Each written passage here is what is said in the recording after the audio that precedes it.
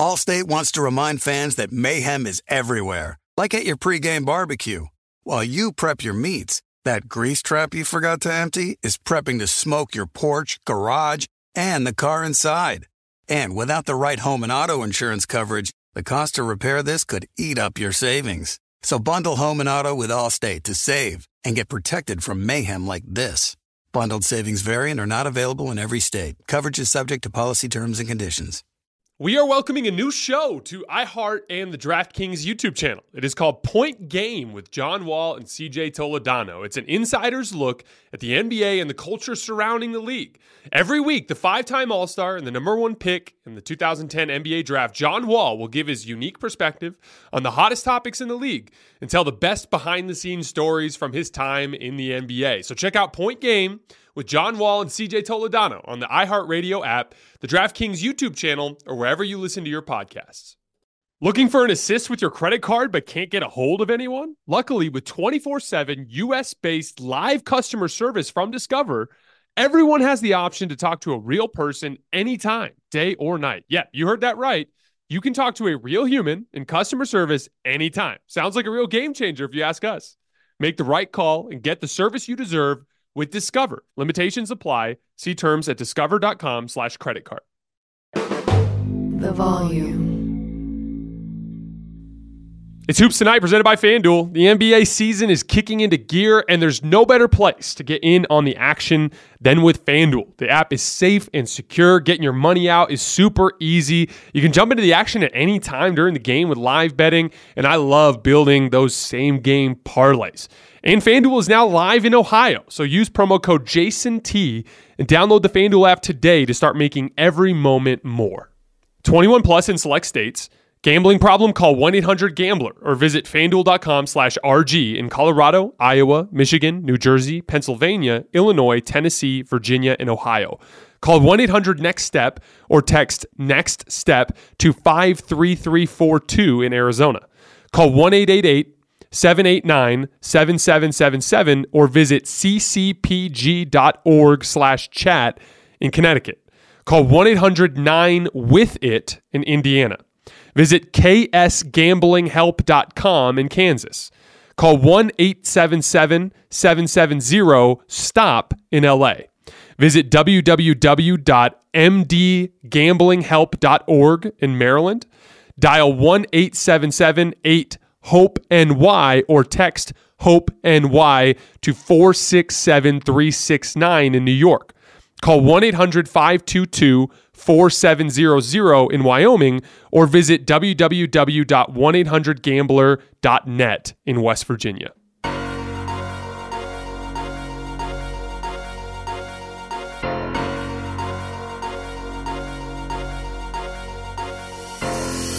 All right, welcome to Hoops Tonight, presented by FanDuel here at The Volume. Happy Wednesday, everybody. We've made it halfway through the week. Today, we're going to be covering Nuggets Blazers and talking a lot about Nikola Jokic and the easy way that he dominates basketball games. And then we're also going to be talking about the Philadelphia 76ers going into LA and beating the Clippers. And then I told you guys how I was going to start doing more quick hitters. We have 3 more quick hitters at the end of this show. John Wall, thinking the 2017 Wizards would have beat LeBron's Cavs. Definitely have some thoughts there. JJ Redick and a real basketball work ethic. I wanted to talk about that for a second. And then everyone's acting all surprised that the Nets suck without KD, which is completely absurd to me. So I wanted to share some thoughts on that as well. And then tomorrow night, we're going to be going live immediately after the final buzzer of Warriors Celtics. An excellent opportunity for the Warriors to send a message on the road in Boston tomorrow night. You guys know the drill. Before we get started, subscribe to The Volume's YouTube channel so you don't miss any more of our videos. Follow me on Twitter at _JasonLT so you guys don't miss any show announcements. And then last but not least, if for whatever reason you guys miss one of these videos and you can't get over to YouTube to finish, you can find them wherever you get your podcasts under Hoops Tonight. All right, let's talk some basketball. So this game was with the Blazers and the Nuggets was a little close through about half. But Denver really took over in the second half, ended up winning 122-113. It's kind of a funny game to watch because anytime you get two players like Dame and Jokic, now Jokic is way better than Dame, but those two players are two players where you're primarily talking about their offensive impact. Like Jokic is more of like an average defensive player. Dame Lillard is a bad defensive player. So they're going to struggle to guard each other. And they kept putting each other in actions, and it was kind of funny watching how neither of them could guard each other. Anytime Jokic had to come out to the level of the screen, Lillard was getting by him off the dribble, or if he didn't get out there, he's hitting pull-up jump shots. And then on the other end of the floor, Jokic is running these like inverted pick and rolls, and literally Dame is just trying to hedge out and switch and do all this hilarious stuff. He just looks completely helpless trying to guard Jokic in actions, which is just kind of the funny thing you're going to see when you see two players of this particular archetype go at each other. But to Denver's credit, they really locked in defensively in the second half. Particularly, I thought Bruce Brown did a really nice job switching onto Dame and making his shots more difficult, which inevitably led to him missing some, which gave Denver an opportunity to build a lead. We're going to talk about Denver's defense here in a minute, but I want to talk about Jokic because I thought this game in particular was a perfect example of something I've been saying about him all season. So he finished the game with 36, 12, and 10, but he was just 13 for 14 from the field. And the only shot he missed was an early second half three in the right corner where the shot clock was winding down and he had to like literally take a running, spinning three in the corner that had very little chance of going in. But he was 13 for 13 outside of that shot.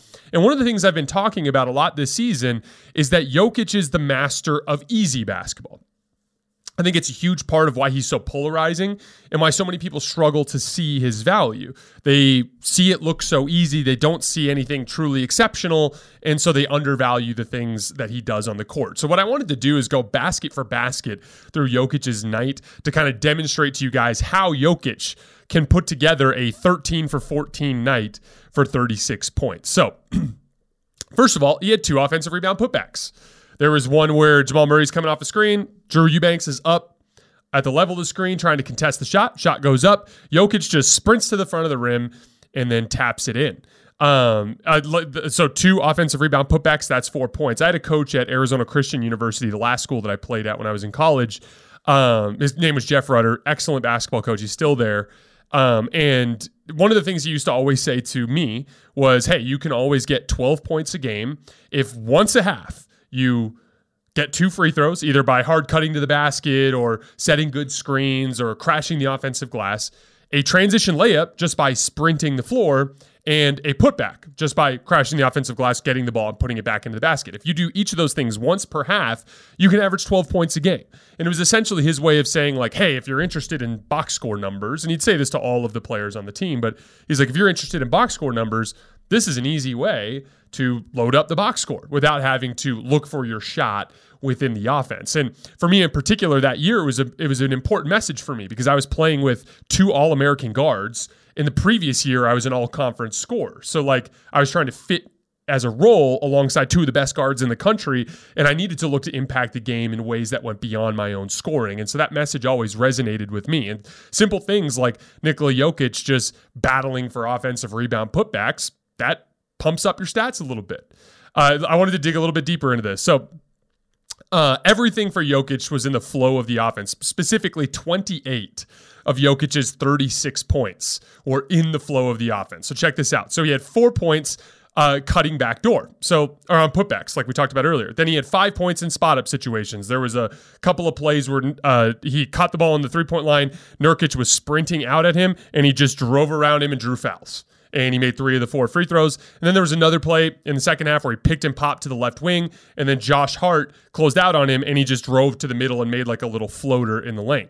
He also had 4 points in transition. There was one where Nurkic took a 3, and Jokic just ran by him. And then there was another play where a different Blazer took a shot, and Jokic just sprinted down the floor past Nurkic and got a layup. This is something I've been crediting Jokic for all season. He's still not a great transition defender, but he's trying his ass off to run up and down the floor, and he's making a lot of plays that way. He had 7 points just as a roll man. Nice little floater on a pocket pass from Jamal Murray, a pick and pop 3 from Jamal Murray, all super high percentage shots. Then there was a really cool play in the second half where Aaron Gordon and Nikola Jokic ran a ball screen at the top of the key. And on the play, Nurkic switched out onto Aaron Gordon, and so Jeremy Grant was guarding Jokic. And as Gordon was trying to work off the dribble on Nurkic, Jokic just pinned Jeremy Grant on his left hip and provided an opening at the rim. So when Gordon got to the left and drove to the basket, he just had an easy little drop pass to Jokic, who's still holding off Jeremy Grant, catches the ball with his right hand and just feeds it into the rim in one solid motion. Just super, super easy stuff in pick and roll. He had 4 points just cutting by Jusuf Nurkic. Both plays were give and goes. Starting at the top of the key, swing pass. On the swing pass, just sprint to the front of the rim. It's a thing that usually happens with defensive players, that when their player passes the ball, they usually step up out of their stance as an opportunity to relax and save energy. That's a great time to cut. That's why Steph Curry and other guys who are great off-ball players have a ton of success. They wait for you to relax, and then that's when they move, and it's usually right after they give up the basketball. That's 4 points just by cutting to the basket. He had 2 points on a little pin down jumper. Starting on the block, Bruce Brown goes down and sets a pin down, jogs up to the free throw line. Nurkic gets caught on the screen. Jokic just turns around and shoots a free throw, basically, and he's going to make 80% of those when he's that open, right? And then there was 2 points where Dame fouled him after he grabbed a defensive rebound. So literally just contested a shot from Dame, got a miss, held onto the rebound, and Dame hacked him. That's 28 points. Without a single high-difficulty shot attempt. 28 points. And that's stuff that any NBA player that plays that position can do. Any big can sprint up and down the floor. Any big can, learn how to make little pop shots and floaters in the lane. That's what makes Jokic so unique, is he's got the skill, don't get me wrong, but he doesn't make it more complicated than it needs to be. He thrives by hunting down the easy opportunities on a basketball court. Even his post-ups and ISOs were easy. So he added 8 additional points in post-ups and ISOs. There was a tough shot, one in particular where he ISO'd Nurkic in the first half and he took like a spinning hook shot in the lane. Yeah, it's a tough shot. That's a superstar play. That's what you hope for from Jokic. But the other 2 baskets, they were a post-up on Lillard where Lillard got switched onto him and he just sealed him under the basket. Entry pass, catch, finish. Easy basketball. And then in the second half on the right wing, he had a little face-up jumper on Nurkic where Nurkic was basically conceding him the shot because he was open. And so that in a nutshell, I wanted to go through all those baskets because that in a nutshell is why I think Nikola Jokic is so polarizing. People don't see anything exceptional. There's the highlight passes from here and then. There's the tough one-legged fadeaway every once in a while, but everything really kind of looks easy. And I think that just goes over a lot of people's heads. But you don't get bonus points in basketball for flair. 2 pointers are worth 2 points. Threes are worth 3, and free throws are worth 1. It's that simple. It doesn't seem like Jokic is dominating a lot of games to people, but you look up and it's 30, 10, and 10 for Jokic, and the Nuggets win. And that fundamentally is all that matters. And it doesn't matter that he's not hitting all the crazy tough jump shots that Joel Embiid is hitting. It doesn't matter that he's demonstrating the high-level shot making that you're seeing from guys like Kevin Durant and LeBron James or Jason Tatum. It doesn't matter because he's so damn big and strong that he can get these easy shots, and he just knows how to hunt those easy shots. Nikola Jokic this year is averaging 25, 11, and 10, and the Nuggets are plus 367 in his minutes, which is the best individual plus-minus in the entire league. So, honestly, Jokic fans should just be running around town or, running around the internet just screaming scoreboard at the top of their lungs because that's all that matters. Who cares what you think he looks like? Who cares that he doesn't make the same number of highlight plays as some of his peers around the league? He puts up the numbers, the team wins all of his shifts, and he's winning on the scoreboard better than any NBA player in the league this year. One last note on the on this particular game that stuck out to me. I wanted to shout out Mike Malone for just the overall level of offensive organization he's implemented. Everyone is always in the right place. When we look at the Nuggets, we focus a lot on the on-ball actions, right? We look at Murray-Jokic pick and rolls. We look at Jokic-Murray pick and rolls. We look at Bruce Brown, Jokic pick and rolls. We look at all these different things. But the reality is there's a 5-man unit out there that's moving on all these possessions. And we don't give enough credit to guys like KCP and Michael Porter Jr. for always relocating to the perfect spot to give Jokic an opportunity for a kick out. And then a lot of that credit goes to Mike Malone as well. And then Aaron Gordon, who's just so good at cutting and finding these little soft spots around the rim for him to find quick finishes. They're a well-oiled machine. and that's why they're the second best offense in the league. Now, I said before the season I expected them to be the best offense in the league, but they're 1/10 of a point per 100 possession behind Boston, so they've got a little bit of work to do to make me right. And then lastly, big picture with the Nuggets. Last night was rough defensively in the first half, but they were really good defensively in the second half. The Nuggets are third in defensive rating over their last 15 games, and they have now moved up to 17th for the season. Now, if you guys remember before the season, I said that Denver is so damn good offensively that I don't necessarily think they need to be a top 10 defense. But I do think they need to be within 10 to 15 and closer to 10 if possible. And so, and I know it's like, oh, who cares? We've been playing defense of late. But the reason why I care about the full season is there are lots of examples in the NBA of teams for 10, 15 games playing hard and then letting go of the rope on that end of the floor.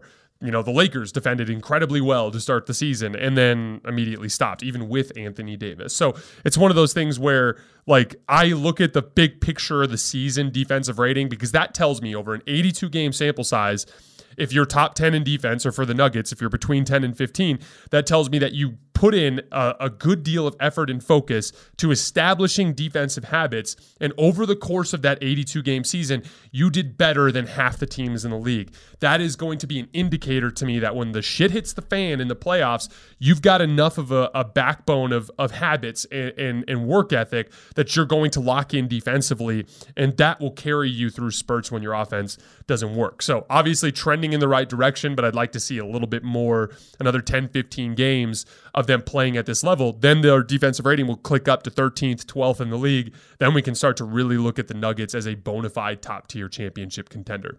Allstate wants to remind fans that mayhem is everywhere, like at your pregame barbecue. While you prep your meats, that grease trap you forgot to empty is prepping to smoke your porch, garage, and the car inside. And without the right home and auto insurance coverage, the cost to repair this could eat up your savings. So bundle home and auto with Allstate to save and get protected from mayhem like this. Bundled savings vary and are not available in every state. Coverage is subject to policy terms and conditions.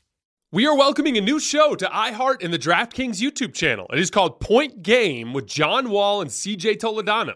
It is an insider's look at the NBA and the culture surrounding the league. Every week, the five-time All-Star and number one pick in the 2010 NBA Draft, John Wall will give his unique perspective on the hottest topics in the league and tell the best behind-the-scenes stories from his time in the NBA. CJ will bring his A-list comedian buddies to keep it light and fire off some hoops takes. Plus, John will be inviting current and former NBA players, friends, and teammates to join the show as well to give their unfiltered accounts of what really goes on in the league from a player's perspective. So check out Point Game with John Wall and CJ Toledano on the iHeartRadio app, the DraftKings YouTube channel, or wherever you listen to your podcasts. Does the craziness of everyday life leave you feeling stressed and shedding? Since having kids, have you started to see a little more of your scalp? Are you unhappy with your hairline? When it comes to thinning hair, there are many root causes at play, and Nutrafol addresses them through a multi-targeted, whole-body approach. Nutrafol is the #1 dermatologist-recommended hair growth supplement, with over 1 million people seeing thicker, stronger, and faster-growing hair with less shedding. Physician-formulated with drug-free ingredients, Nutrafol supports healthy hair growth from within by targeting key root causes of thinning: stress, hormones, environment, nutrition, lifestyle, and metabolism through whole-body health. Take their hair wellness quiz at Nutrafol.com for a personalized hair health plan based on your specific root causes. With Nutrafol, building a hair growth routine is simple. Purchase online, no prescription or doctor's visits required. Free shipping and automated deliveries ensure you'll never miss a day, and you'll see results in 3 to 6 months. Take the first step to visibly thicker and healthier hair. For a limited time, Nutrafol is offering our listeners $10 off your first month subscription and free shipping when you go to Nutrafol.com and enter the promo code HOOPS. That's HOOPS. Find out why over 4,500 healthcare professionals and stylists recommend Nutrafol for healthier hair. Nutrafol.com, spelled Nutrafol.com, promo code HOOPS, HOOPS. That's Nutrafol.com, promo code HOOPS. Tip off the new year with FanDuel, America's #1 sportsbook. New customers get $150 in free bets, guaranteed, when you place your first $5 bet. Just download the FanDuel Sportsbook app. It's safe, secure, and super easy to use. then you can bet on everything from the money line to point scores to threes drained. My favorite bet this week is the Atlanta Hawks on the road in Dallas on Wednesday. You can get them plus 3.5. The Hawks are in one of the phases of the season where they're having fun and actually playing good basketball, and Dallas is super thin in the front court and on the wing because of injuries. So I think it's a game where Atlanta's talent will carry them through. Plus, FanDuel even lets you combine your bets for a chance at a bigger payout with a same-game parlay. FanDuel is also now live in Ohio, so make sure you get in on the action with great offers for you now throughout January. So don't miss your chance to get $150 in free bets with promo code JASONT. Make every moment more with FanDuel, an official sportsbook partner of the NBA. All right, moving on to the Sixers and the Clippers. This was a 1-point game at the end of the third quarter, and then Tyrese Maxey just completely took over the fourth quarter. He started with a ridiculous step-back three over Nicholas Batum, and then he hit 2 threes against Moses Brown in drop coverage when he was too far behind the screen. Those 3 pull-up threes basically built the initial margin that determined the outcome of this game, because suddenly you look up and you're down by 9 or 10, and now James Harden and Joel Embiid come in the game, and it's basically over at that point. You know, we always look at Tyrese Maxey as the transition threat. He's one of the best speed guards in the league, but he's actually turned himself into a really great shooter, particularly off the dribble. This year, he's shooting 39% on 6.3 pull-up jumpers per game. Now, that seems a little low, but he was over 40% last year. I expect him to finish over 40% this year. He just shot terribly in the first several games when he came back from his foot injury, which is to be expected because, like I always say, pull-up jump shooting and all the skill areas of basketball have to be tuned in. You have to build your rhythm, establish that touch, and dial everything in. And so that's why I'm not overly concerned about that. But even with that, 39% on 6.3 pull-up jumpers per game is great. I mean, to give you an example, like guys like LeBron James and Jason Tatum are in the low 30s. So he's doing really well there. Tyrese Maxey is my favorite example to push as far as me and my take that I've had all season, that I think Philly has the most talented top 4 in the NBA. Think about your bench group for whatever team that you root for. Think about the guys that are running your bench lineups. You know, a lot of teams have to keep one of their superstars on the floor at all costs at the expense of ever having them on the floor together, or not having them on the floor together that much because of they don't have much talent to run bench groups. Like a lot of these groups, it's like you're throwing Tyrese Maxey out there with 2 really good shooters like Shake Milton and Georges Niang and Matisse Thybulle to help on the defensive end of the floor. Guys like Montrezl Harrell, who are so good as picking and rolling to the basket and finishing around the rim. They can run a bench group like that without James Harden or Joel Embiid and buy time for those guys to rest and have a good chance to win those minutes because of how good Tyrese Maxey is offensively. Then, you know, all of a sudden you're down 10 and here comes James Harden and Joel Embiid, who are going to wear you out with pick and roll, and you're going to lose. And we haven't even got to Tobias Harris and the capability that he has to create his own shot, defend multiple positions, and do all the things that he can do on a basketball court. I think they are the most talented top 4 in the NBA, and that's a huge advantage for the Sixers. They're not as deep with talent as teams like Boston, but they're top heavy, and that, you know, is going to give them a lot of advantages in the playoffs this year. I want to talk a little bit about the Embiid Harden pick and roll because they absolutely torched the Clippers last night with it to close the fourth quarter. The issue there is you can't switch it. You've got to put a giant body on Joel Embiid. And that giant body is not going to be able to guard James Harden in an isolation situation. And so what that means is James Harden almost is guaranteed to get over the top of the screen and get downhill. When he does, that is going to force the screen defender to step up, which is inevitably going to force you to help out of the weak side. And so you're seeing a ton of drop-offs to Embiid in that short roll and a lot of good stuff out of that. To give you some numbers to kind of explain how effective this has been, 25 players in the NBA this year have run at least 500 pick and rolls, including passes. James Harden is 4th out of 25 in points per possession at 1.1. Including passes. And that's helped in large part by Embiid in the short roll. He's the only player in the league that's logged at least 200 roll man possessions. And what's funny is almost every team is bringing the screen, because you can't switch. Like I said, they're bringing that screen defender over. They're taking the ball out of James Harden's hands, and then they're bringing a guy over to tag Embiid at the free throw line. And what's happening there is Embiid is taking and making a ton of quick isolation jump shots in that little short roll spot. It's kind of more of like an ISO than it is a short roll thing, but they're logging it as short roll possessions because it's coming out of a pick and roll. But Joel Embiid is so deadly with that short jump shot right around the free throw line that they're just getting a ton of baskets out of that spot. To give you an idea of just how effective Embiid has been there at the foul line, on pull-up twos this season, 2-point jump shots that are inside of the three-point line, Joel Embiid is 97 for 208, which is 47%. So when Joel Embiid catches and shoots that short little jump shot around the free throw line, he's making it half the time. And then when you factor in how many times he's able to draw a foul, when you factor in how many times he's able to beat a guy with a pump fake and get to the rim or draw a foul there, that is just deadly. And And the counter there is if you stay with Embiid and fight him off of that position, James Harden's able to get downhill because his defender has to chase him over the top of the screen. So even if you manage to survive that Tyrese Maxey onslaught to start fourth quarters, you have that Harden Embiid pick and roll waiting for you to close out the fourth, and that makes them like super scary. And that's why I had Philly. If you guys remember before the season, I had my top tier contenders, which was Golden State, Boston, Milwaukee, and the Clippers. And I've since dropped the Clippers off of that list, and I put the Bucks into that spot. But before the season, I had the Sixers as the best of the rest. I had them at 5th in the league. And the main reason why was I thought that, Embiid dealt with some health issues last year. James Harden wasn't in shape for most of last year and was dealing with hamstring stuff. James Harden's in better shape this year. Joel Embiid hopefully will be more healthy this year. I expect the Sixers to be a really tough out in the playoffs, and it comes from the talent of those top 4 guys. One last note on the Sixers before we move on to the Clippers for a minute. Georges Niang. I talked a lot yesterday when we were talking about the Clippers about the value of high-end, competent wing shooting. And every single time you'd see last night, like, oh, the Clippers were jogging back in transition, and they weren't really matched up super well, and Georges Niang catches on the left wing and just nails a transition 3. And you're like, oh, crap. Like, we literally can't leave him open. And he made another huge 3 in the fourth quarter shortly after that.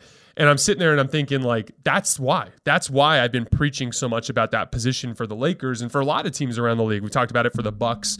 We've talked about it for the Warriors off the bench. We've talked about it about a bunch of teams this year.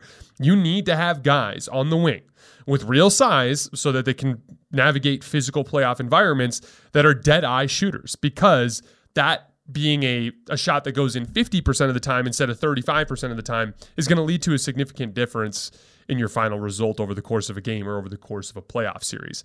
But again, that's not even one of your top 4 guys there, and that's a player that's so immensely valuable to that Sixers team. Moving on to the Clippers. I remain not worried. They're the 6th best defense in the NBA, so that's a classic hallmark of a championship contender. They have matchup versatility because of the wing size that they have and their ability to play both small and big. Now, they do have some issues. They desperately need a backup center. That's going to be a problem. Moses Brown isn't quite up to that task. But the most used lineup that the Clippers have played all season is their starting lineup: Kawhi Leonard, Paul George, Marcus Morris, Reggie Jackson, and Ivica Zubac. And they've only played 163 minutes. So for perspective, that Portland, Sacramento, Houston, and Chicago, all of their starting lineups have played over 400 minutes together this year. That's a huge part of why their offense is 27th in the league. Offense is about 4 key factors: advantage creation, play finishing, play rescuing, and rhythm and flow. Paul George and Kawhi Leonard have only played in 53 of the 92 available games for them this year. That directly disrupts your advantage creation because those are your 2 primary advantage creators. When they miss half the games, you get half as much advantage creation. That's your 2 best play rescuers, tough shot makers. If you lose them for half the games, you lost half of your play rescuing. I talk all the time about how just making crazy shots to save possessions is the difference between a 108 offensive rating and a 117 offensive rating, or a good offense and a bad offense. You need guys that can rescue possessions. And then for rhythm and flow, if my team's going to miss my stars for 53 of the 92 games, we're always playing different lineups. Our best lineups only played 163 minutes.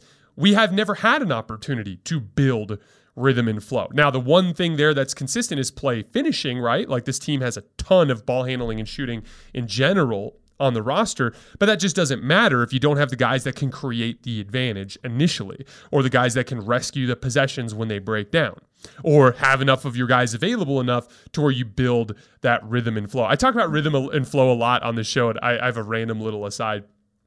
You guys have probably seen in my background, I've got guitars and a Dead & Company poster, and there's John Mayer and Bobby Weir playing some guitar.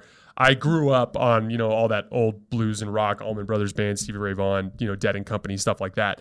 And I've become a huge fan of Dead & Company because of John Mayer and his ability to play guitar in a way that you probably don't realize, because he's always playing with these like pop type genre music that he's been doing in his mainstream stuff. And they just played a show down in Mexico this past weekend. And a lot of Dead & Company fans were complaining that they sounded disjointed. And I've been following Dead & Company for the last half decade or so. And every time they start playing, the start of their tour, they're super sloppy. And then by the end of their tour, they're dialed in. And they're just so damn good. Like if you go to last year's tour and you look at their last show at Citi Field, they sound amazing, but if you go to their first show, it's a little sloppy. And then, of course, they go down to Mexico and they haven't played together in months and they sound sloppy. And it's because there's literally, I think, 6 members to the band. There's a bass player, there's 2 guitarists, there's 2 drummers, and there's a piano player. So when you've got 6 different moving parts, it takes a while for them to get in sync. And that same concept exists in so many different phases of our life, but basketball is one that, obviously directly relates to me a lot. I see that all the time with the game of basketball. There's individual rhythm. If you're a player that's been out with an injury and you're a jump shooter, if you're skill oriented, it's going to take you 5-10 games to get your rhythm back. Steph came back from injury. He sucked. Now he's playing better. Desmond Bane came back from injury. He sucked. Now he's playing better. You get the point. That's the natural way that you build rhythm on an individual level. But that extends to the team level. If I've got a drive and kick offense with 5 players on the floor, there is a rhythm and a timing and a flow to that you can't build if you don't have your players available. And so that's why the Clippers, despite having, probably a top 6 or 7 roster in terms of offensive skill, are 27th in offense. They've lost their advantage creators for a great deal of the season. They've lost their shot possession rescuing for a large portion of the season, and none of their lineups have been able to get enough reps to build a real rhythm and flow. I have dropped the Clippers from my top tier of contenders because of that, but I still view them in that second tier, and I absolutely think they're capable of winning a championship because all they need to do is get their guys back, get healthy, and have a 20-25 game stretch where they all play a lot, and they build that requisite rhythm and flow. If they do, then they are a damn sure, absolutely capable championship contender.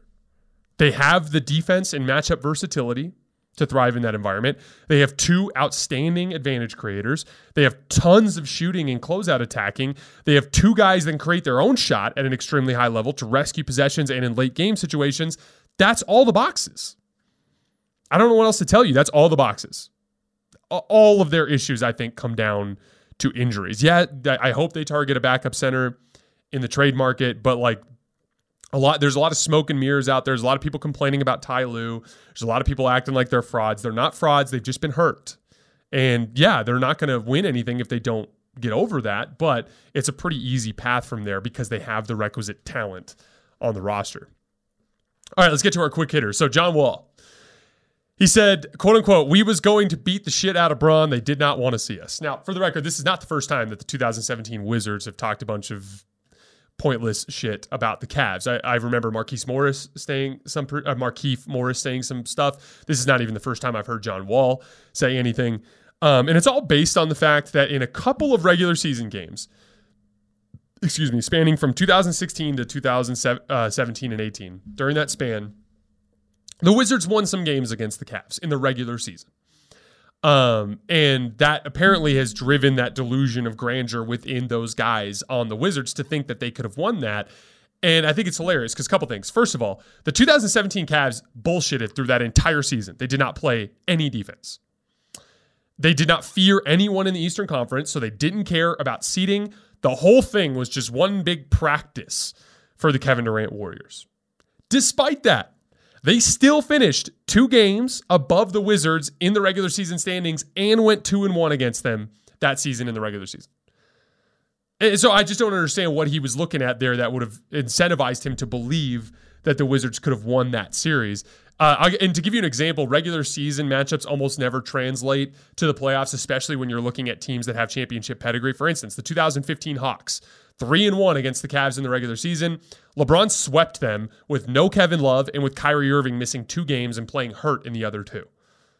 You don't think the Hawks went into that series thinking, oh, we got them, we were up 3-1. No. Like when you get into the playoffs, it's just an entirely different beast. So John Wall is completely living in fantasy land. Last note here, never ever allow yourself to be swayed by regular season results for a defending champ. Ever.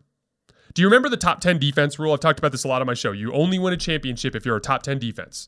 But in this century, there are 2 examples where a team outside of the top 10 in defense won the title. It was the Shaq Kobe Lakers and the KD Steph Warriors. But specifically, both of those teams were already defending champs. When you, the defending champ goes into that season with less motivation than any team in the league because they literally have the trophy. That's why I still have the Warriors at 22-22 as a top-tier contender for me. There's a lot of precedent there for this sort of thing. Now, I do, the Warriors in particular, I don't think they're talented enough to not have a top 10 defense. So with them, I'm really watching that defensive rating over the course of the season, but I have not written them off despite them struggling this year. The 2017 Cavs went 51-31. They were below 500 on the road, and then they absolutely obliterated everyone in the playoffs. Then they lost to the most talented roster ever assembled, the KD Steph Warriors, but they were the only NBA team in the league that year to notch a playoff win against the 2017 Warriors. That Cavs team would have swept the Wizards. I have absolutely no doubt about that. All right, JJ Redick and his work ethic. So there was a clip that was going around on Twitter. I tweeted it out today, so if you want to see the clip, you can find it there. But JJ Redick's on a podcast with Quentin Richardson, and he said one of the biggest reasons that he retired was how difficult his offseason regimen was, and that he didn't think his body could handle it anymore. And then he kind of broke down what his offseason regimen was, and basically he did 2-a-days, Monday through Friday. He'd take Saturday off, and then he would make 342 shots every single Sunday. And the reason why that resonated with me is I think that there's a disconnect with a lot of young players about working on your game in a real professional basketball work ethic. And it's a lesson that I wish I would have learned when I was younger, because when I was younger, I had all the talent. I was, I'm 6'6" without shoes on, 220 pounds of muscle, and 6'11" wingspan, 6'10" wingspan, whatever it was. And if you caught me on the right night, like I could shoot it, and I could put the ball on the floor and make plays. So I scored. I had a lot of really high scoring games. Like my career high in college was 31. I had 20 plus like a half dozen times, average double figures for my college career. Had all those different things, but I was very inconsistent. So like conference play in JUCO, my second year, I'd shoot 50% from 3. And then I transferred to Arizona Christian and I shot 18% from 3. So going from 50% from 3 to 18% from 3 in literally a year, when theoretically I would have gotten better. And it was because I was actually a super streaky shooter. What I was a player that had some skill, but I did not have reliable skill. And that doesn't seem like a big gap. But one of the biggest lessons I learned as I got older was that's a huge gap. In my late 20s, was when I finally kind of really realized and learned how hard you have to work at those things to be good at them. And it was way too late. I'm 31 years old now, so it doesn't even matter how good I can play basketball. There's no real outlet for that now. And one of the things that I wish I would have learned when I was younger is that specific type of work ethic. In order to be a reliable jump shooter and a reliable ball handler, you have to put in thousands and thousands and thousands and thousands of reps over years and years and years. And you are only going to see incremental improvement on a daily basis. You're barely going to notice it in the short term. You're only going to notice it in the long term.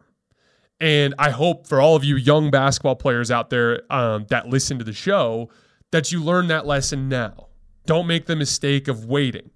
The guys that make it to the league, they learn that lesson when they're teenagers. And they ride that to, getting that vote of confidence from an NBA team in their early 20s. And then they ride it throughout their career to become super skilled and reliable NBA role players. That's how they do that. It's so easy for a lot of players to say, to blame outside circumstances for not making it to the NBA or not having the best professional basketball career overseas or the most successful college basketball career that they wanted to have, or because they got benched at this school or they didn't get as many rotation minutes as they wanted at this other school. And they'll blame the coach, and they'll blame this, and they'll blame that, and they'll blame this, and they'll blame that. And chances are it was probably because you just didn't work hard enough. I am not an NBA player, and I've never insinuated that I am. But the reason that I'm not an NBA player is I did not work hard enough when I was younger. And I hope you guys learned that lesson, those of you out there who are trying to play. Lastly, Nets without KD. So Kevin Durant has missed 3 games with his knee injury, and the Nets are 0-3. And 2 of the 3 teams they played are below 500. And the part that's bothering me is everyone's all shocked. It's like, oh my goodness, the Nets are terrible without Kevin Durant. And this has been the case all season long, which is exactly why I said Kevin Durant was the MVP if the season ended today. Now, I think he needs to come back from his injury sooner than later to stay in that discussion. Otherwise, Jokic is going to run away with it. But the Nets this season have been about +7 per 100 possessions when KD plays and about -5 when he doesn't. It's been an issue all season long, and I've been trying to point that out. And what has happened with Kevin Durant is he has so many enemies in terms of like the fans of the game because of, I think, in large part, the LeBron fan bases and the Steph fan bases who have painted Kevin Durant as their enemy instead of just another good basketball player that they should enjoy watching and cheer for. And so KD went to the Warriors, and everyone called him a cupcake, and everyone said that his titles didn't count. And everyone said that, oh, he went to Brooklyn and now he's losing, when really it has to do with roster talent and Kyrie Irving and not anything that Kevin Durant is doing. And everyone has just built a massively underrated image of what Kevin Durant is. Kevin Durant is a freaking incredible basketball player. Like one of the 10 best players of all time. And right now is playing better or as well as anybody in the league. And so if you remove him from a team, they're going to be really bad. And that's the same for every single team in this league that has that level of player. And so if there's one thing that I hope that this season teaches the NBA fans, is to just properly respect Kevin Durant. I don't care what you think about his titles and how much you think they're worth. I don't care what you think about his social media personality. I don't care what you think about his friendship with Kyrie Irving. When it comes to what happens inside the basketball court lines, he's one of the very best to ever do it. And way too often that gets swept under the rug because people want to, dunk on him in a debate about Steph Curry or LeBron James or something stupid like that.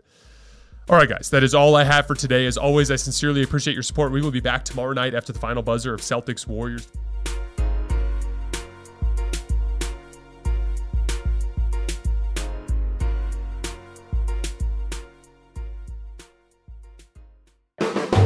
The volume. Allstate wants to remind fans that mayhem is everywhere, like at your pregame barbecue. While you prep your meats, that grease trap you forgot to empty is prepping to smoke your porch, garage, and the car inside. And without the right home and auto insurance coverage, the cost to repair this could eat up your savings. So bundle home and auto with Allstate to save and get protected from mayhem like this. Bundled savings vary and are not available in every state. Coverage is subject to policy terms and conditions.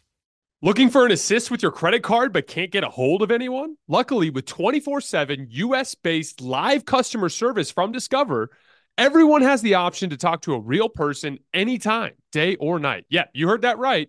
You can talk to a real human in customer service anytime. Sounds like a real game changer if you ask us. Make the right call and get the service you deserve with Discover. Limitations apply. See terms at discover.com/creditcard. Getting ready to take on spring? Make your first move with the reliable performance and power of Steel battery tools. From hedge trimmers and mowers to string trimmers and more, right now you can save $50 on select battery tool sets. Real Steel. Offer valid on select AK system sets through June 16, 2024. See participating retailer for details.